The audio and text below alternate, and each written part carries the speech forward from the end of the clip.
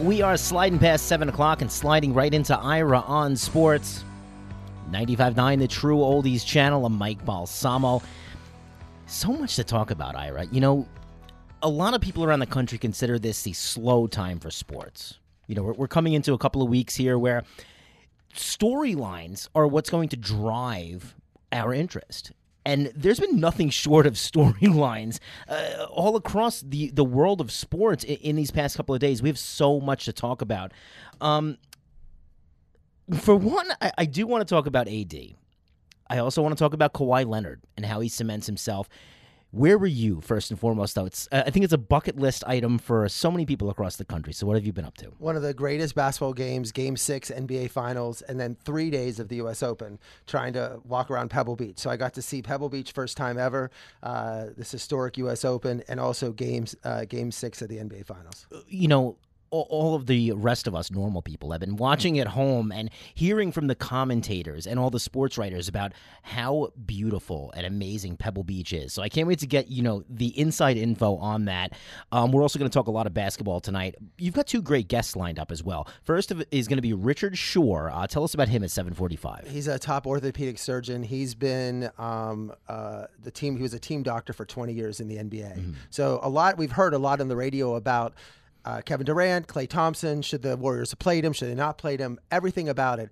I haven't heard doctors go on and actually give their impression. No, not at all. And this isn't just a doctor. He was a team doctor for the NBA for 20 years. So I think he's going to give his opinion of what went on, and certainly things maybe he had to experience with terms of teams, if teams pressured him to play somebody or what the fans did and those things. I think it's going to be a great perspective. I talked to Richard earlier, and I think he's going to have some great insights. You know, and I think over the course of the last my life, definitely, but over the course of the last decade, injuries have changed. An ACL used to be 16 to 18 months you were out of the league. Now it seems like 6 to 8 months, these guys are back ready to go. So it'll be great to hear Dr. Richard Shore's take on what's going to happen across the NBA and other landscapes as we look forward towards injuries. Then, we've had him on before. It's John Graham at 7:55. Tell us about him. He is one of the top putting gurus. He was there at the Pebble Beach. He's been he works with like Charles Howell III and many of the top pros in terms of putting. He has a top putting school, so he's a putting expert, and definitely would like to get his opinion on Gary Woodland's victory over Brooks Koepka in the Pebble Beach. You were there, so it's not the same. But watching on TV, Gary Woodland and Brooks Koepka are extremely similar. It was difficult watching on TV, going back and forth. You look up quick. They both have the same build, kind of same jawline, complexion. You'd keep thinking that one could have been the other if it wasn't for the separate clothes. But the story across the line of sports is AD, Anthony Davis, getting traded to the Lakers. We were sitting here a week ago, and I was saying, did you ever envision that, we were going to see Golden State with their back to the wall? And obviously, we saw what happened there. Kawhi Leonard proved that he's one of the maybe best two players on the planet at this point. I didn't see this one coming, but you did. And you'd said you thought that this was going to happen to the Lakers. It happened faster than I thought. So what's your initial takes on the new, quote, super team forming for the Lakers? Well, I played the tape. I went back and I did say that Anthony Davis, because my friends, picked it. I have friends who said, well, you didn't predict it, because I thought it was clear that it was going to happen. I thought it would happen on Monday, because you're not allowed to announce anything during the NBA Finals. It's like a moratorium on any announcements of anything. No firing coaches, not signing, nothing. So the point was that it had to happen in the NBA Finals. But New Orleans wanted to make this trade before the draft. The draft is on Thursday, because they wanted to then bring in the draft play, the projected players, to see if they're going to draft him or not, and whether it's Garland or whatever. So they needed time. It couldn't be done on Wednesday. It couldn't be done on Tuesday. It had to be done as soon as possible. So once the NBA Finals ended, I figured that trade was going to happen any day, as soon as possible. It was going to happen because this was supposed to happen last year. This trade should have happened in probably February before the trade. Looking back, it should have, yeah. And Dell Demps for New Orleans, who no longer is the general manager, and Magic Johnson of the Lakers, who is no longer the general manager, tried to get this deal together. But New Orleans didn't want to make the trade. trade because New Orleans was upset that they felt they were getting gun to the head almost type of feeling making that trade. They had to. They felt like they had no other choice. The Lakers were putting too much pressure. They were leaking all these things, so they decided to leak everything. They sabotaged the Lakers season because they let everybody know what was going to happen, and their season was disastrous because everyone knew Davis wanted to be traded, and so it was just a mess for both teams. Dell Demps is fired. David Griffin, who was LeBron's general manager at Cleveland, comes in, and he's like, I'm going to make the best deal. Now, at this point, everyone said, well, he could go to the Knicks. But you knew after the draft, when the Lakers got that fourth pick, it was done. Because there's nothing with the Knicks. The Knicks had the third pick, but the Knicks' third pick is with no other players. The Lakers could give them Lonzo Ball, Jason Hart, Brandon Ingram, who were both Brandon Ingram and Lonzo Ball were top second, 5 picks, top 2 and 3. Picks. Oh, they're top both 2 2. Picks. Okay, 2 picks. I thought Ball was 3. He was 2. So they were 2 picks. So they had those picks plus you have now the fourth pick, and it was that was the trade, and there was nothing. And Boston, all Boston did was drive the price. Boston was not going to bring in Anthony Davis for a year and try it out with Kawhi Leonard and do it for 1 year and do it because it looks like Kawhi's going to go. It was great for Toronto. Toronto needed to win a title, their first title. Boston isn't looking for one title. They're looking for multiple titles. And this what didn't make sense. They think Jason Tatum's a star, and they're not going to make that trade. So all Boston did was drive up the Lakers trade. I'm driving in today, listening to another show, and they're criticizing Danny Ainge. For what? Danny Ainge wins every trade he makes. He got Garnett. He didn't want a 1-year rental for Tatum. He didn't want a 1-year rental, and I don't think Anthony Davis was not. Anthony Davis made it perfectly clear. Kawhi Leonard was hinting that he might not want it for the Clippers. Anthony Davis has made it crystal clear he's only signing with the Lakers. I don't know how much clearer he can make it except wearing Lakers hats all the time, but he wants to play for the Lakers. So that was clearly drove down the value for him. But still, New Orleans did a great job for getting a great haul, considering there was no one else they were going to trade it to. That was what. Now the Knicks had nothing to offer. What other players? What could the Knicks give? Once the Knicks traded Porzingis, they had nothing else to trade, and so this was a trade that both teams had to make. It should have been made before, and it really, I was the only good thing for the Lakers. They got to keep Kyle Kuzma in the trade. They didn't trade him, but because he was on the table during the season. Good thing they kept Kuzma. They at least have another player because they have no other really players under contract besides those two plus Kuzma, and so that. But I feel that now the result of this is that people. So I thought it was the trade that had to be made. There was no other way he was going to go, and they weren't going to sit another year. They're like, oh wait, New Orleans was not going to sit another year. They have all this positive energy about Zion coming. He's #1 pick. Everything's great about this. Zion. They're not going to have Anthony Davis there, who doesn't want to be there. They want to be looking forward. And David Griffin has total control of the operation now. He made the trade. It was a great trade for them, and the Lakers had to make this trade because they've been criticized for not making it last year. And Anthony Davis wanted to go there, so it's a win. It's one of these trades. We talk about this all the time. Everyone's looking for winners and losers on trades. I think sometimes you make trades that it's best for both teams. You know what? I was going to ask you that coming up in the show, but you brought it up now. I agree with you. And honestly, if I'm a Pelicans fan, I love this trade. What's not to like? I mean, I'm not saying that, Lonzo Ball is a great player, but he's not a bad player. He's been really hurt. They could, like you said, top two picks, the first and the fourth pick here in this draft, for a guy who was leaving anyways. I almost consider the Pelicans to be the winner here, considering he was walking anyways. What's interesting for the Pelicans is that they got 3 players in Hart, Ingram, and Ball. One of those 3 players could become an NBA, maybe one of the top NBA All-Stars. So there's a chance they're all very young, and they both could be one of those 3. So you now have a chance on 3 players. They're 21 years old. It's crazy. And I liked Ingram had flashes last year. He was tremendous, and he's improving. They're both all 3 are young. Ball had a weird situation. Now he's going to be out of the spotlight. He's going to be in New Orleans. He's going to be playing with Zion. I mean, there's a lot going on in terms of how this was done. They have a chance to make it. And Anthony Davis is injury prone. He has played the most amount of games. I mean, the last is like 70 games, and every year he's playing 54, 60, 62. It looks like that's what the NBA players play. But I think that this was a trade that we'll see 4 years from now when Anthony Davis is not playing or injured or whatever, and one of these players, if one of these players develops a great, plus they have the draft pick. If Garland, I think they're going to pick Garland of Vanderbilt. If he's as good as people think he could be, he's like a Dwayne Wade type of guard, and he was hurt. He didn't play all last year, and they said if he would have played this year, he might have been the second pick in the draft. So if you're happy with your New Orleans and the Lakers are a win now, LeBron doesn't want any young players around him except Kuzma. He actually liked Kuzma. So this is exactly what the Lakers want. There's a lot of players, too. This changed the landscape of basketball, of course. So we're looking around at who the free agents are. And besides the Kemba Walkers of the league, there's a lot of good B-level players available that they could bring in to, it was patchwork last year. Rajon Rondo, JaVale McGee. They were throwing stuff against the wall. I think they could, if they're smart, build a nice little team here, Ira. So to my next question, where does the Lakers stand for you if you were a betting man to win the championship next year? I think it's still a struggle. It's still look. They're the favorite in Vegas. They're a heavy favorite. But if you looked at how Denver played, again, we talked about this last year. Look at young players. Look at their development. Adepenko, Giannis for Milwaukee last year. I said he's going to get better. He got a lot better. You were right. Yeah. And Jokic next year from Denver is going to get a lot better. These your teams are young. Portland next year is going to be strong. I was going to say, you think Portland's a better team? Nurkic is going to be back with Lillard and McCollum. Like they're going to be back. And you think Houston should have been. I mean, Houston's going for it all too. I mean, these teams are better, and they've been playing, and they've been through the wars. Yeah. You saw with Miami, put Wade, Bosh. It took a year.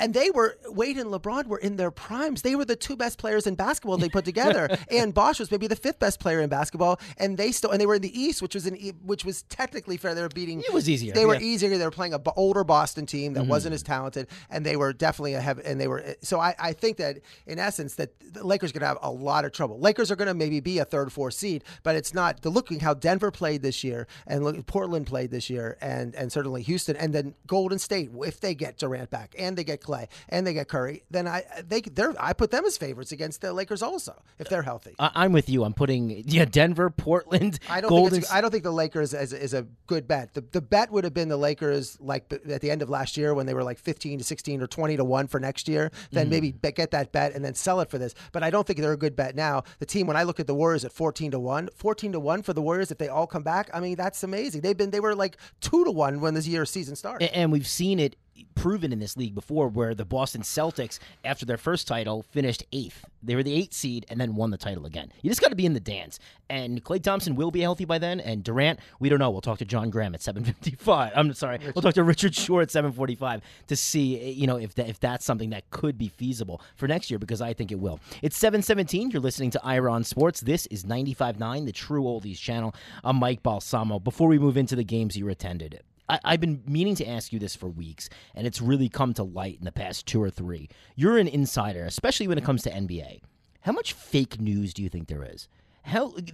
We're learning more and more about GMs and insiders spreading rumors to either help their franchise, hurt other franchises. How prevalent do you think this is in the NBA? Oh, I think it's very prevalent in terms of what I think you're seeing rumors left and right that could be true, not true, and I think you're seeing it left all over the place. And I wanted to jump to the whole Durant thing with how Golden State handled it. I don't like how they handled him at all. And not the playing, because I think that's been the topic, and we're going to ask Dr. Shore about that. But I just think when he hurt his calf, they probably should have said, now Kerr came out and said, we really thought he'd be back for maybe game 5 of the finals. But they didn't want to say it then. Well, why didn't they? Why didn't they just say what they had with Cousins or Looney? Each of those players got hurt. They're like, they're out for the playoffs. If it's a miracle, they could come back earlier. They should have taken the pressure off Durant and not had this any game now. He could be better. We're not sure. Any game. They should have said, look, he's out and he might come back. Now, if we're using that to make Toronto confused, that's a bad strategy because it put extra pressure on Durant. It put extra pressure on the team. I don't like the fact that they were saying that at all. And when Bob Myers came out after Durant hurt himself with those tears, now some people say crocodile tears, whatever, but he was crying saying, if you want to blame anyone, blame me for this. Well, I blame you not for Durant getting injured, because I think Durant looked at it. He has his own doctors, own advisors. People made the decision, and that's why he decided to play. And these are players. They play. It's the NBA Finals. It's not like what he played in the regular season. Look, players in football, we know they go out with torn everything just to play to win games. So I think that people they're critical of Durant, critical of the Warriors. I'm critical of the Warriors on one respect, is that Bob Myers should have given that talk 2 weeks ago, because Durant was getting criticized then. He said, look, this guy wants to play. He has a heart. He wants to play. He should have said that 2 weeks before. He goes, let him alone. If he's working he's in the training room 24 hours a day trying to get better. That's what he should have said. Not wait till after he got hurt and say, oh, people are so mean to Durant. Well, they were mean to him 2 weeks ago. Defend your player. Defend your player 2 weeks ago. Don't do it now. And I think it would have been a lot less pressure if they would have did with Looney. When they said Looney was out, suddenly Looney's playing. They also said with Cousins was out, not going to play in the playoffs. Then he came back. It's so easy to say someone's out and bring him back early than say, oh, any day. So you're just waiting for him to come back. waiting. Everyone keeps asking the team. Too much of a distraction. I thought it was a bad mistake on. It was the least transparent I've ever seen an injury played out on that scale. You know, NFL, you'd be fined heavily for something like that, the way they kind of just weren't giving up their information. Granted, the leagues are different and they don't require that, but it was weird to me how it played out. And obviously, what we get 16 minutes of Kevin Durant, you know, as a result. NBA Finals, Ira, you were at almost every game. So let's go back to Game 5. This one was arguably the best game of the series from a viewing standpoint. You were there. Let's talk about it. Well, I wasn't there. That's in Toronto. I was the one in Golden State. But I was at Goal in L.A., and I'm sitting with Kevin Connolly from Entourage to my left, and then Mr. Wonderful was trying from the Shark Tank, was trying to take my seat, which I didn't give up for the game. Place was packed. It was an awesome environment. Wait. So what was he trying to do to get your seat? I know. He's a Kevin Toronto. O'Leary. He's from Canada, Yeah. and he was well, every time I got up, he was like eyeing my seat. He's standing, but I'm not giving up my seat for unless he was going to invest in it. Maybe he could make an investment in my seat. I don't know if he was going to go 20%, 80% or whatever, however he does it. But this game was so exciting because Kevin Durant came back. So you finally, for the first time in a month, saw the Warriors. And people were worried, like, how's Durant going to play? Like, because you want to, like, is he going to just work his way back? And I mean, Curry starts, to start the game with a 3. And then Durant is playing Siakam. Durant is then playing Leonard. Durant's causing turnovers. And then Durant is like 2 threes to start. Amazing. Just he's coming down, draining threes, playing great on defense. Looks like the Kevin Durant that we all remember. And you're like, oh, I can't believe he was out. And then after the 5-minute mark, they took him out of the game, which you expected, but he did play 7 straight minutes. But then they brought him back in the game with who's only out of the game for a minute and a half, which now they're getting criticized because he was out for so long. He should have been come back. And even but the one play where Ibaka undercut him on the floor and he came, like, you're like, oh my gosh, Ibaka just like clipped him like a football clip. And Durant just jumps right back up. And then at the end of the first quarter, he's guarding Van Fleet. And Van Fleet's like dribbling all around. And Durant, you saw the quickness. People said, well, that was his first quick move when he hurt himself in the second quarter. But he had moved around Van Fleet and he was guarding a guy a foot shorter than he was running around. But it was 34-20 in the first quarter. All the points by Durant, Curry, and Clay. And Leonard was like out of sorts, 2 for 6 points. But that was in terms of.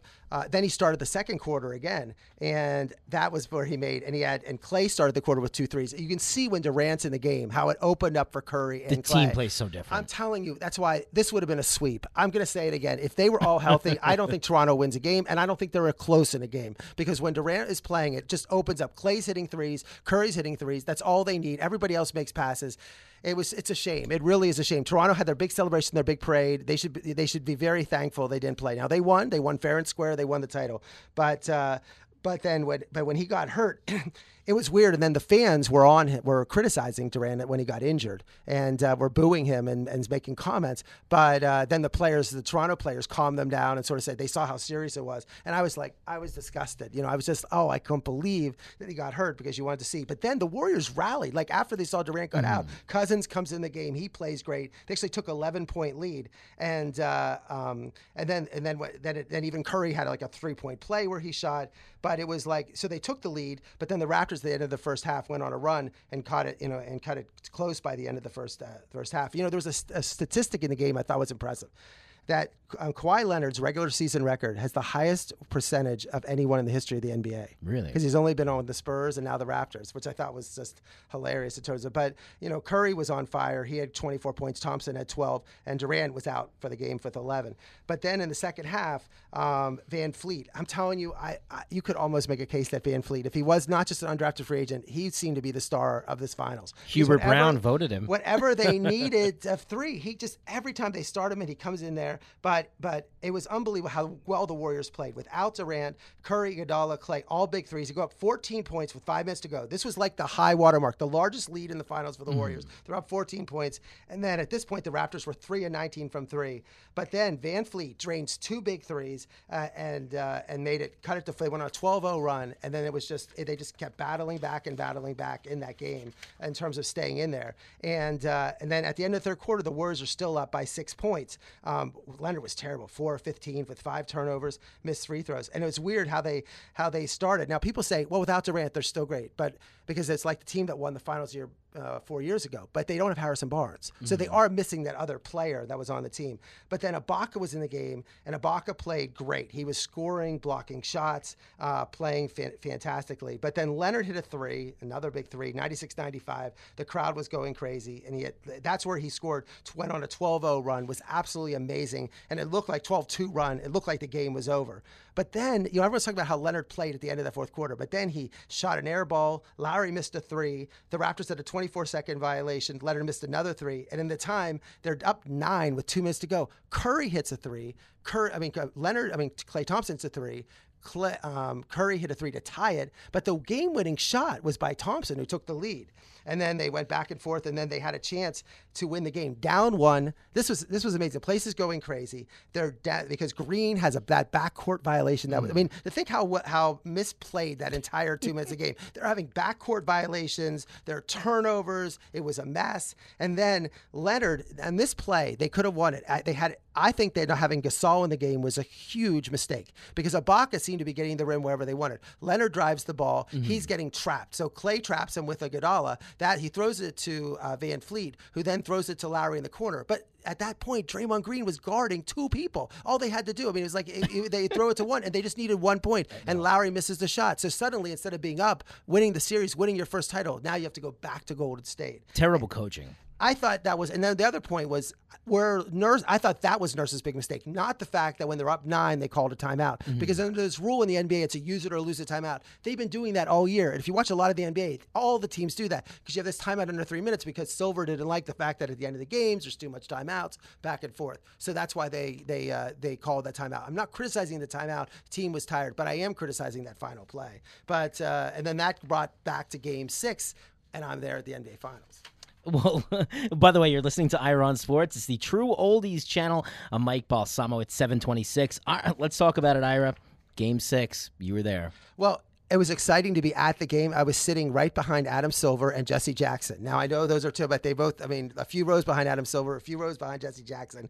And the ticket prices were actually less for this game than games 1 or 2. I don't think Really? Mainly because the Raptor fans didn't come. I think the Raptor fans were saying, I'm waiting for game 7. That's what they're waiting for. They were there for game 2, but there was less Raptor fans for game 6 than there was for game 2. But this was a tremendous game. It was the last game at Oracle, 2,070 games, 343rd consecutive sellout. There was in the game 18 lead changes and 9 ties. But Kyle Lowry, who has been the most criticized Raptor, goes out to the game. He and Pascal Siakam, they scored the first 19 points of the game, draining threes left and right. Klay Thompson was tremendous. Just absolutely amazing. Yeah. Making plays, making threes. It was 33-32 at the end of the first. And then at the end of the second, I think Van Fleet must lead the record for threes at the start of a quarter. Drains with another big three. But I like what the Warriors were doing. They were pushing the ball. They were running. Everything was great. Klay was getting fouled shooting 3-point shots. And they were up by 3 at halftime. But I just felt like the Warriors had this game. Like even without Durant, I thought Klay and Curry were enough, and Green were enough to do this. They start the second half. What happens? Van Fleet. This third quarters were always the key. And Van Fleet was the one, when they put Van Fleet in the game instead of Danny Green, he's hitting those threes. And those threes kept him in the game in that whole time. And Leonard had 4 fouls. Lowry has 4 fouls. And then at 85-83, Iguodala hits a huge three to go up 88-83. But then at 88-83. But then they score again. Like, it seems like the Warriors couldn't get the separation that they had the last game.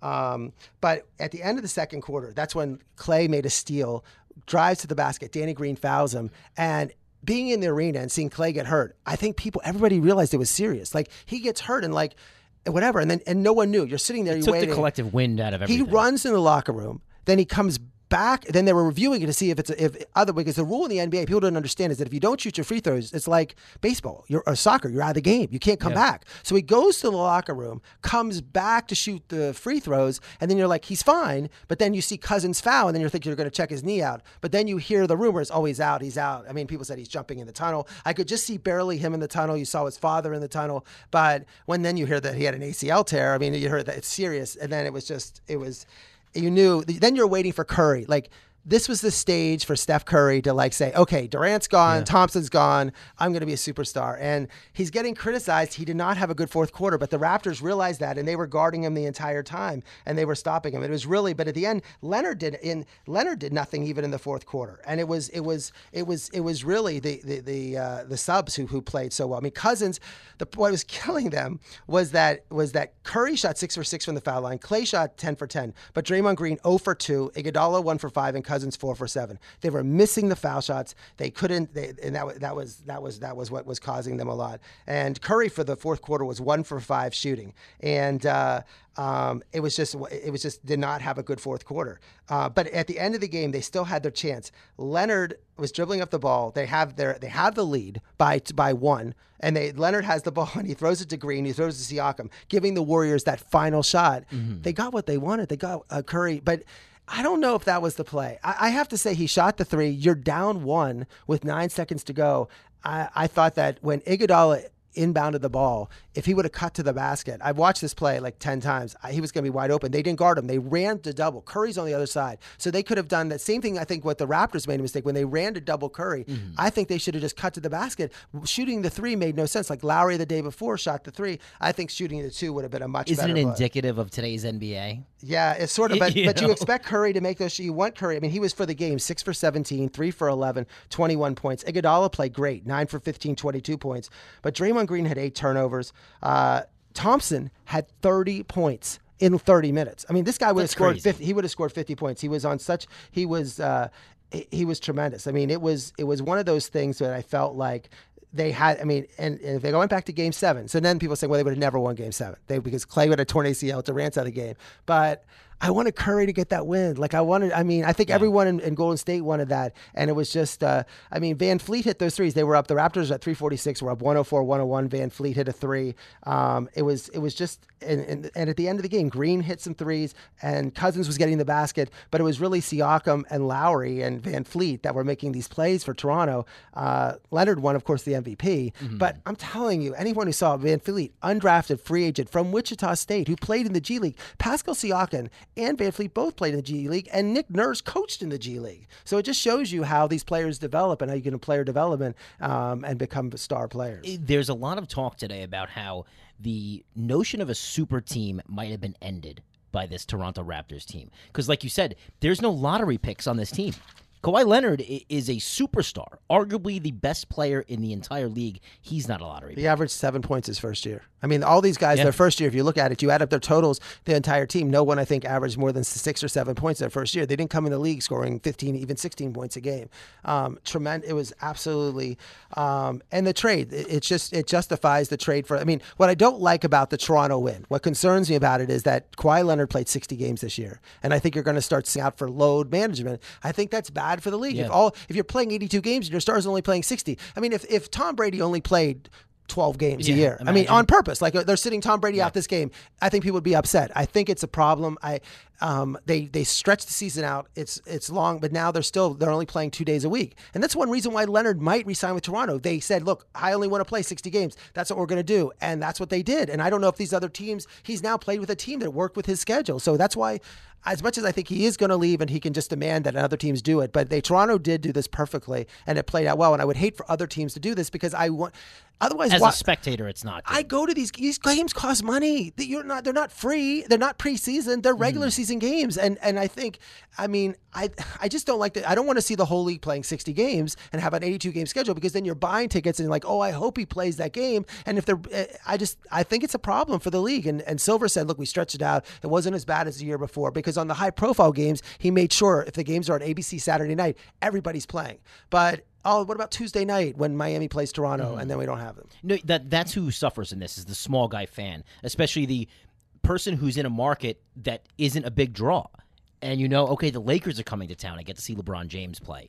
He sits out. That ruins the entire year for some teams that, like a Charlotte that might be just sitting back waiting for him to show up. So I get both ways, and I think you're absolutely right. I think the Raptors did everything humanly possible to keep Kawhi Leonard in Canada. What would you say if you had to give it odds, 50%, 40%, that Kawhi Leonard is a Raptor next season? What do you think? Maybe 25%. Yeah. They had that press. They had the speech today. He said it was amazing. The parade, 1.5 million people there, and he really gave no indication. He's like, "I'll be back." Not just say I'll be back, but he said, "Just enjoy this experience." So just enjoy this one thing. It's almost like maybe I think he's going to go to the Clippers. I think that's where he wants to play. He wants to be in LA, and I think that's what he's going to do. I agree with you. Before we move on, real quick, you kind of touched on it earlier with Steph. Where does this, or how does this affect his legacy, do you think? To me, Steph takes a little bit of a hit. I think 2 years ago, people would have said he's a top 5 player in the league. I don't think he is. He averaged 30 points in the finals. He still played great. I think he is. I think there is a problem. I think he had his chance to expand. He can't take over the game like he has been able to. He does during the regular season. I watched the Warriors enough of the regular season. Yeah, it's just weird. Season. He hasn't done well in the finals, and I feel bad. And then you have people like Max Kellerman that blast him left and right. I feel bad. I felt this was a perfect opportunity for Steph to actually cement his own legacy. He didn't take advantage of it. I think his legacy, what it is. I don't think he improved it. I think it's what people think it is. So people say, I think it. But I feel bad for him because I think he's a great guy, a great player who just he's great, and he just did not have that fourth quarter, and it's hard for him to get the shots by himself, and they just didn't run the right plays. Would you like to talk about the NBA draft here for a minute or two? Just for 1 minute, yeah. I'm gonna Zion. It'll be for Zion. I mean, Zion to New Orleans will be super exciting. John Morant to Memphis, RJ Barrett to the Knicks, and then probably Garland to New Orleans. The first 9 picks will be exciting. I like the Garland pick, but now they're going to be over encumbered with guards. But that doesn't matter. It's okay in this NBA. Yeah. For Miami, Nassar Little was a player who people thought was better than Zion coming into this year. So it was interesting to see. He's went to North Carolina, and Tyler Hero is a great shooter for Kentucky, maybe the best shooter in the draft. So we'll see who they pick. But we're definitely next week going to spend a lot of time talking about the draft. I can't wait for that. And this is a draft I'm pretty excited about. I think there might be some shakeups. By the way, it's Iron Sports. This is the True Oldies channel. It's 7:36. At 7:45, we're joined by Dr. Richard Shore, former NBA team doctor. Got a lot to talk with him about. Then John Graham, professional putting coach, joins us at 7:55. Speaking of putting, I want to talk so much about the U.S. Open. Pebble Beach, I think, for any golfer, it's on your bucket list. You got to check it out pretty much in its entirety over the past weekend. So tell us about your journey to Pebble Beach. First of all, it's difficult to get there. It's in San Francisco. It's in the Bay Area, but it's still like 2.5 hours. I mean, I drove to the airport after the last night. It was 3 hours to the airport. Everyone says how beautiful the course is. It actually lives up to expectations. It is that beautiful. You have 7 holes right on the water. And when I'm in the water, it is on the cliffs with an ocean and the beaches and everything. It is it's beautiful to see. And that's not just enough of it. There's these trees that are remarkable. And that's beautiful too. Alone, if you just had the trees, you would look like, say, Augusta. But then you have the trees and the water. And then you have these houses. You have some modern houses, but then you have some things that look like castles. Mm-hmm. So you have like castles in the middle. Yeah, on TV, you're like, what country is this? It is so pretty, and it is a tremendous course to watch. It is not the easiest course. It's not like the Honda to walk around. It's difficulty. There are maybe 6 tees you can't get to. They put the tees back. You can't actually get close. But the tees you can get close to, you can be right around the golfers. And they were great letting you take pictures. No one was stopping anything. You could get all around. My stool was fantastic. It was great to get. I got some amazing shots. You can get Iron Sports, the Instagram account, to get my pictures. But it was great to get those pictures. But it was hard to follow a couple holes. 4 and 17 joined up together. So when you're on 4 and 17, they actually were teeing off like next to each other. And one time, you don't see that on TV. Tiger was teeing off on 17 and Rory was on 4, and it was like impossible. And I got stuck in the middle for like 20 minutes. I couldn't move. Like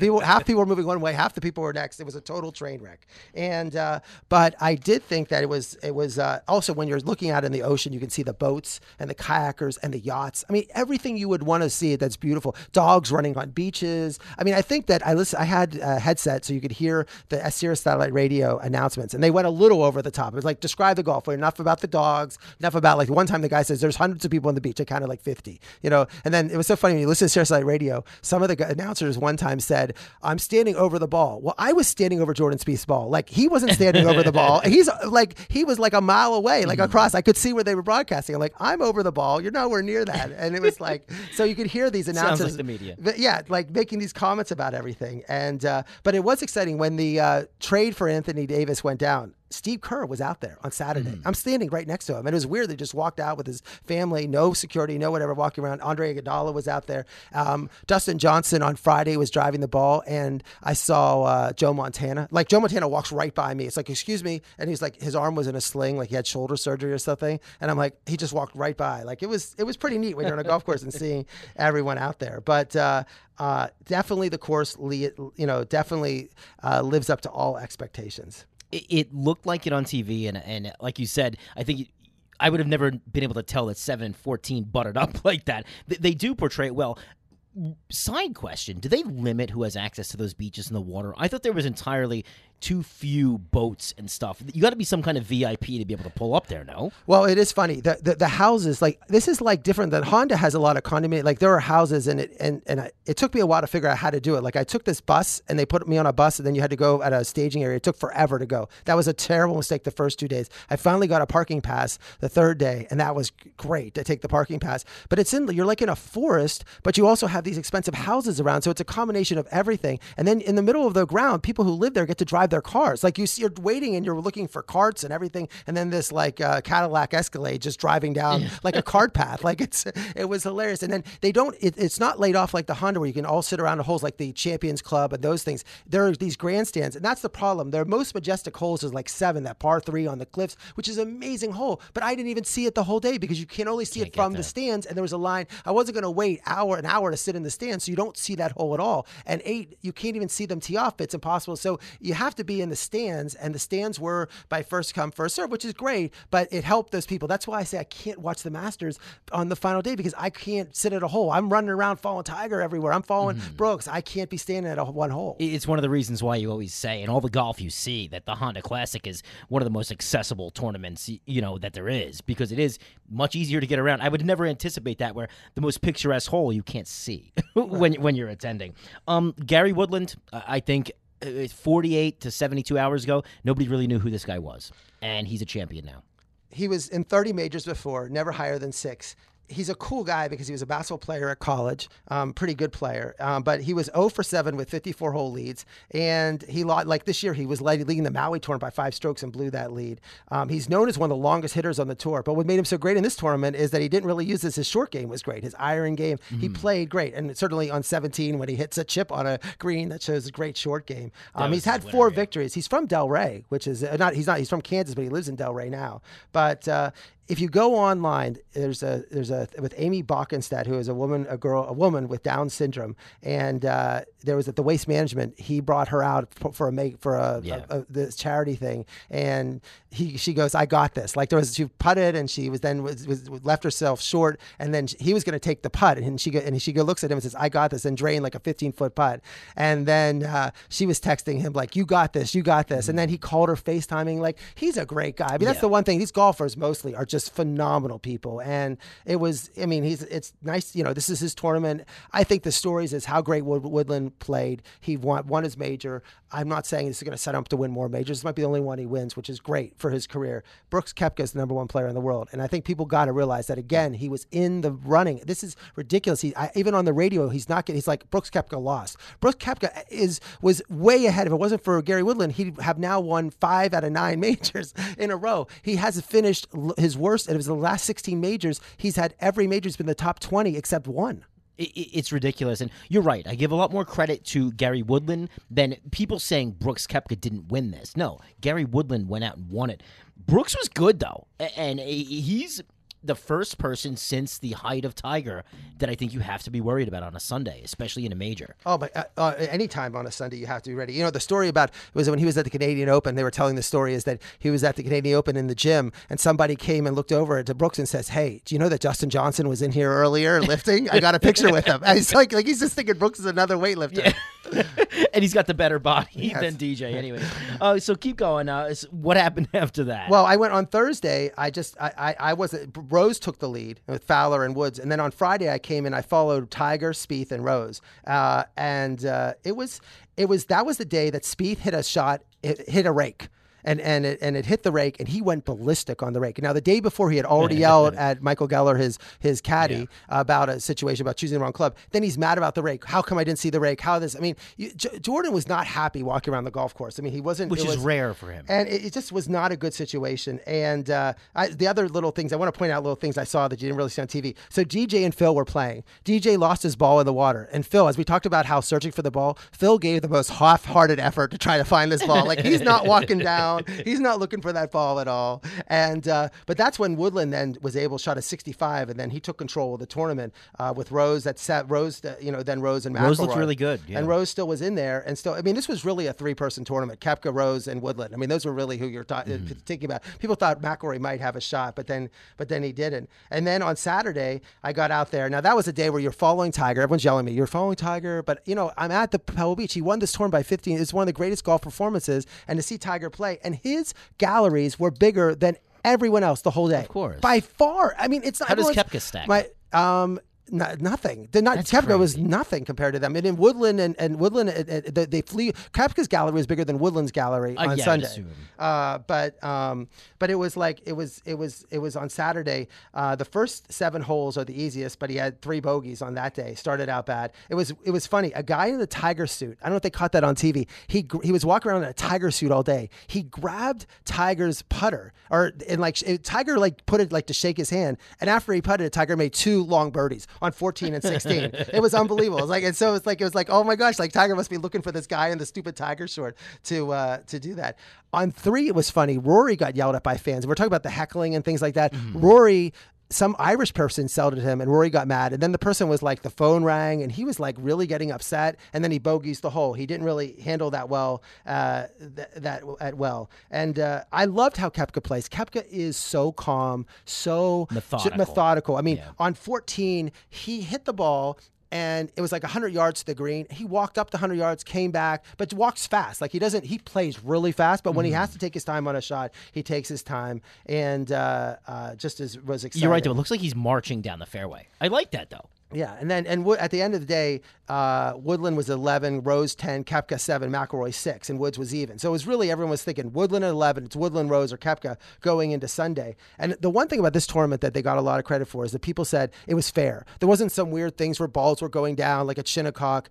People viewed the tournament as fair. The winds made the course easy. Not easy, but there wasn't strong winds, and that's why people say, oh, you got to shoot even. Well, if it was 50-mile-an-hour winds, you could see where people were going to shoot plus 10. Mm-hmm. So it was. I think no one complained. It seemed like it was good. And then I went to the practice round before the match, and it was neat to see Spieth out there warm up. Spieth is out there for an hour and a half. Sergio goes out, hits 5 balls, and that was it. I mean, sounds it was like unbelievable. And then I was hoping to be in front of Tiger, but then Steve Williams, who's Jason Day's caddy, is standing right there, and I'm like, oh, he's never going to come out there because Steve and of course Tiger have their issues. So, and then Bryson Shamblow had TrackMan Plus, like he had TrackMan Plus like 2 other TrackMans. He had a whole computer set out there, but it was great seeing Tiger in red on Sunday. People saying, why are you following him? Like, why wouldn't I follow Tiger in red? And the first 6 holes, he has 4 bogeys. Everyone's all on Tiger's case, this and that. And then he played the final, 12 holes as the best on Sunday. I mean, he had 6 birdies and no bogeys and making putts left and right. And I loved it. I mean, people are all on Tiger's case on the radio.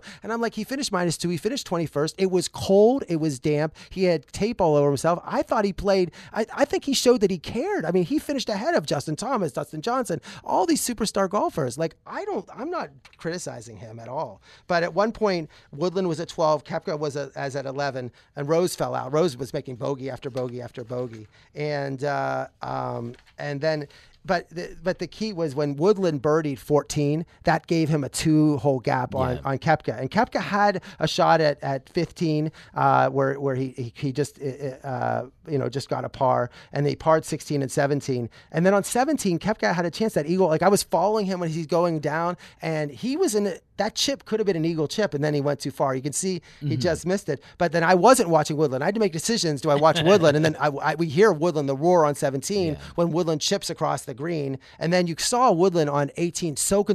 He's not going to pull a Van Velde. He's not going to do something stupid. And he just played that perfectly to come in on 8. And that's 18 is right on the water. You could, people hit that ball, played it conservatively, but still birdied the hole on a par 5. So it was definitely one of the, it was a great win for Woodland. my respect for Koepka again in the majors. Look, Jack Nicklaus finished second in majors 18 times also. It's ridiculous, the run that he's been on. $8 million, I think, in his last 6 majors. That's not a bad amount of money to have taken in. At 7:49, this is Iron Sports, the true oldies channel. I'm Mike Balsamo. It's time to bring in Dr. Richard Shore, NBA team doctor, former NBA team doctor. Ira, what do you have for Dr. Shore? Because there's so much to talk about. Dr. Shore, thanks a lot for coming on. Oh, glad to be here, Ira. So this whole week, we've been hearing about I know we're not going to identify the team, but you've been team doctor for 20 years in the NBA. We've been hearing a lot about Kevin Durant, and did the doctors force him to come back? Did they not force him to come back? Were they given the right information? Just maybe your impression about what happened with the Kevin Durant. I know you're not familiar. You haven't examined his injury. You don't know. But in terms of being a doctor, tell us maybe about the pressures that the team doctors do have under them in situations like what Durant has, where you are in the NBA Finals and you are trying to get the player back. But again, you don't want to have a long-term injury affect them. Well, it really depends on the culture of the team, the relationship of the doctors of the team, the doctors to the agents, the players to the agents. So there's a lot of dynamics that go on. And in general, to be comfortable being a team doctor, you want to be able to do what's best for the player from a long-term standpoint. Having said that, you don't always know. It's not like there's a scientific way to say, well, if you go on the court and you have a calf strain and you go back and play a month later, there's going to be X amount of chance that you're going to have an Achilles rupture. We don't know if the Achilles rupture was one of the potential, or an early Achilles rupture or potential Achilles rupture was causing his calf pain to begin with. Or we don't know if when he was compensating for that, he put more stress on the Achilles. These guys, especially the Warriors, they play so much, they don't get much off time, and they're playing really hard at the end. They're putting in a lot of minutes. I think that Kevin Durant had to put a lot of minutes in, when they were playing the Rockets. And I think that what happens is that things tend to wear down a little bit. For instance, when people lift weights, the way that you lift weights is you lift weights to tear down muscle and tissue. Your body tears it down, and you rest for 2 or 3 days. It builds it back up again, better than it was before. And then you rest again, and then you lift again. You tear it down, build it up again. Well, you're not getting a chance to do this. Now, the playoffs are a little bit better because you have more space in between each game. But you can get worn down after a while. And so what's happening is when you're worn down like this, you change your body dynamics. You might put more stress on the other leg as well, more stress maybe on his knee because his calf is hurt, more stress on the ankle and the Achilles. There's really no great formula for that. And what they need to do is they really need to go on, you like the MRIs. The MRIs can be very helpful. If you have a good person who knows how to do it, sometimes we can get it done with contrast. You can use ultrasound, other imaging studies besides that. And the idea is that you want somebody to have a chance to heal up. Scar tissue is not as strong as muscle healing to muscle. And so you want to get pretty solid scar tissue there, say if you did have a calf strain. And you just don't know exactly for which individual what that's going to be. Now, sometimes you can have a big gap that shows up there. You'll see a water density in between the two muscles, and that helps quite a bit, and then you can watch it as it goes down in the serial MRIs. You can see how somebody responds not only to therapy, but also you can put them on certain physical therapy machines that can measure your muscle strength and endurance and get some clues that way. Nobody really wants to send somebody back and put them in danger of having a career-altering injury, which is essentially what an Achilles is. He can come back and do very well. I mean, Boogie Cousins seems to be doing pretty well, but if you remember, he came back, and there's been a study where when you come back from an injury like that, there's an increased chance you can have an injury somewhere else. And Boogie Cousins, he tore his Achilles, then he came back, and then he tore his quadriceps. That's not that unusual to happen in that next year after that injury. It typically takes a couple years to sort of get back to where you were before. And in general, once you hurt the Achilles, you're not going to necessarily get all of the explosiveness you had before. Maybe, hopefully 85, 90%. A player that's as skilled and as tall and rangy as he is can do very well being 85 or 90%. Still be, one of the best players in the league with that. In terms of the connection, let's get back to Clay. Clay hurts his ACL or hurts his knee. There was an issue in Game 6 where he hurts his knee, comes back and he shoots the free throws, runs down the court, but then they take him out of the game. And some people are saying, well, he could have stayed on the court with the ACL. He only had a quarter to go. The whole season depended on him. How was Clay able to make those 2 free throws, come back and actually run down the court? He didn't just shoot the free throws and hobble off. He actually was running down the court on defense when they called the penalty. Well, just to back up a little bit, I know you didn't ask this, but remember that he had injured his hamstrings before. And so there's another guy. Now he's got to hurt hamstrings, and then something else goes. Now, I'm not sure that his ACL would have happened whether or not he hurt his hamstring or not. But again, even though his hamstring was good, it wasn't great. It wasn't perfect. And that had a way that he was altering his body dynamics. When you tear an ACL, an anterior cruciate ligament, there's other parts of your knee, areas of secondary constraints, that can help to support your knee. So somebody may tear their ACL only and still have a relatively stable knee. The menisci may be in good shape. The other ligaments are in good shape. He's got good muscle tone in his quadriceps and his hamstrings. And so a guy like that may have a relatively stable knee after just tearing an ACL. Another guy may, at the same time he tears his ACL, tear his secondary constraints as well, and then he'll have a very wobbly knee. So I think what happened with Klay Thompson was that he probably didn't tear all of his secondary constraints, which gave him some more stability. And then a lot of what happens with these players is what's between their ears. And everybody knows what a tough player he is. I think that he only missed one playoff game in his whole career before he tore his hamstring. A few games before that. And he's just a tough guy that really had the will to be out there. But if you go out there and you have an unstable knee, he's going to try to stop on his knee again. And the next thing he's going to do is he's going to tear his medial meniscus, his lateral meniscus, or both. He may tear some more secondary constraints. He might tear his medial collateral ligament, lateral collateral ligament, posterior collateral ligament. You don't know what else he's going to do to himself. So there's a huge danger of really wrecking his knee if he goes out there and plays anymore. It would just be stupid to let him play. So even if you gave him a knee brace, that just wouldn't be. They had no choice but to pull him in after he shot his free throws. We're talking to Dr. Richard Shore on Iron Sports, former NBA team doctor. I know, Dr. Shore, that not only working with the NBA, you work with professional golfers and NFL football players. And I just want to turn to Tiger for 1 second. Tiger, you saw there was KT tape on his neck. He's been saying he's been having some neck and shoulder pain. But he says, and they ask him, like, what's the matter with you? He said, nothing. It's just that every time I hit the ball, I hurt and those things. Now his back doesn't seem to be bothering him, but he's getting pain, I guess, other places of the body. And describe sort of like what after back fusion surgery, what are we seeing from Tiger and can we expect him to repeat his master performance? I mean, that performance, but actually play semi pain free in order to win tournaments. Well, everybody, when you hit the age of about 25, the discs in your neck and your back start to dry up. You have some degenerative changes in there. And so and then the golf swing, remember, he's been playing, I think, literally on TV. I think he started hitting the ball when he was 3 years old. And so what happens is that it's the same motion over and over and over. It's not like basketball or football where you're doing a bunch of different things. Golf, you're doing the same thing over and over, many, many times a day. Just imagine a lifetime of the same motion.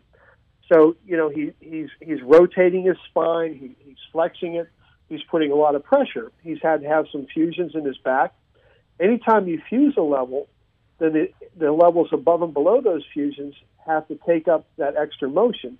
And this is somebody who's prone to develop back problems anyway, in a lot of cases. And so what happens is that you're accelerating the degeneration above and below those areas of the fusion. As far as his spine, if his lumbar spine fuses, it's going to put more pressure on the rest of them as far as his swing goes. Anybody his age is going to have degenerative changes in their neck. It's not unusual for somebody in their 40s to have had multiple episodes of pain in their neck, maybe even occasional pinched nerves in the neck where they may get a little numbness and tingling, going down into their fingers or their thumb. So what's happening with him is he's got the degeneration in his back. We know he's had some knee problems before that have been well publicized. I think he's had some foot issues, and not unusual to have problems with his neck as well. So he probably is hurting most every day. And when you're playing some of these places, it's not like it's sunny and clear and everything feels real good. You can be playing in cold, windy, wet weather, and that certainly, the change in barometric pressure can absolutely cause an increase in pain and muscle spasms. So it's, and I think someone like him, I think he gets up pretty early and warms up and gets his body temperature up, and stretches, does a lot of things like that to prevent injury when he's out there playing, doing these swings. Well, Dr. Shore, thank you so much. I think the fact. Dr. Shore, thank you so much for coming on Ira on Sports. I really appreciate it, for your insight into the Durant. I mean, it seems like so many people are talking about injuries that really aren't doctors and describing things and like they know it all. So I appreciate you at least coming and giving your insight into this. Well, thank you very much for having me. I appreciate it. You're listening to Ira on Sports. This is 95.9, the True Oldies channel. I'm Mike Balsamo. It's 8 o'clock on the dot. We're still going to have time to get to John Graham in here. We'll have him in just a second. Real quick, though, Ira, we've been talking a lot of hockey lately on this show, and is anything more impressive than a last-place team in January changing their coach and then bouncing back to win a Stanley Cup title? I didn't think I was going to see it. I thought Boston would be able to, just negotiate the waters better. But congratulations to Craig Berube and everyone in St. Louis. We had last week. We said Binghamton was going to be outplayed by Trask, and I thought so. And Binghamton played great. I mean, Boston did everything. You said got to start fast. Boston was out shooting them. I mean, it was crazy. It seemed like it was like 20 shots to 1, and they couldn't score. And then suddenly they're down 2-0. When you can outshoot someone, and then you're down 2-0, and then it was in the first period, and then they just pouted on. And I was in L.A. with all the Bruin fans at Sonny McLean's, packed, wrapped around the block. People, I've never seen so many fans at a bar in my life, and just so much disappointment. I mean, Boston expected victory, and give your hats out for St. Louis. Great win, and Binghamton as a rookie goalie, not just a rookie goalie, someone who's been in the minors for a while. He wasn't a journeyman. It was a journeyman, being a minor league player, and to come in, and now at the last 11 years, 4 times coaches have been replaced in midseason, and they've won Stanley Cup. So I think everyone, if you're a coach at the NHL, expect to get fired in the middle of the year. Your Penguins did it with Mike Sullivan replacing him. But, now in basketball, too, we just saw the coach of the year get fired only for the team to win the title the next year. That doesn't happen in football. All right, it's time to bring in John Graham, professional putting coach, good friend of Ira on Sports here. John, so much to talk about. We've covered a lot of golf. Ira, what do you have for John? John, Gary Woodland, what do you know about him? I'm sure you're out there all the time, and he's been known as the long driver. But to see his putting this tournament was tremendous. Yeah, it was incredible. In the fall, kind of late fall, he started working with a new putting coach named Phil Kenyon from the UK. And his short game guy is a guy named Pete Cowan. I don't know who does his full swing, but Phil, he's one of the best out there, and he met Gary rolling it out. There's no question. I've never seen anything like it. In terms of that, in the final round when Brooks is hanging in there. Oh, actually, I wanted to get to the 17th.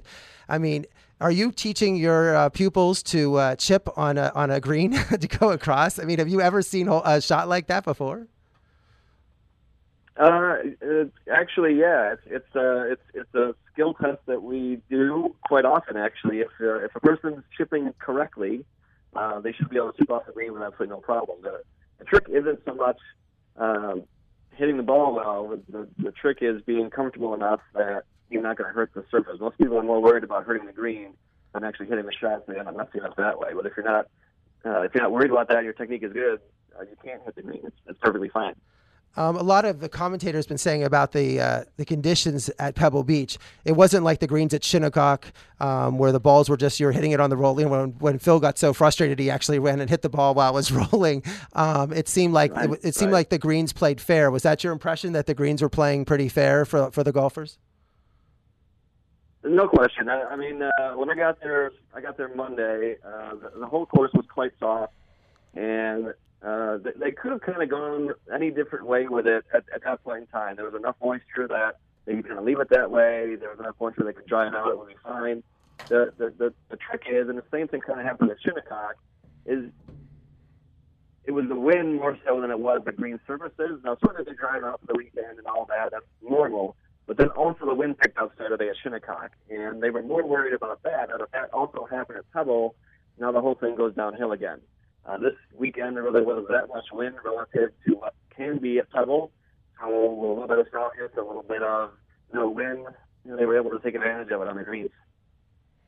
And in terms of, I didn't know if you got a chance to watch Tiger play at all. I mean, and everyone gets on me for copying about Tiger all the time, but he, of course, he had the largest galleries the whole week. Any impressions? Did you get to see Tiger and how he was putting? I mean, he was definitely having trouble with his putts in a short game, really. It was driving well. It was the iron play that seemed to be he was struggling with. Any comments in terms of how Tiger was putting during the week?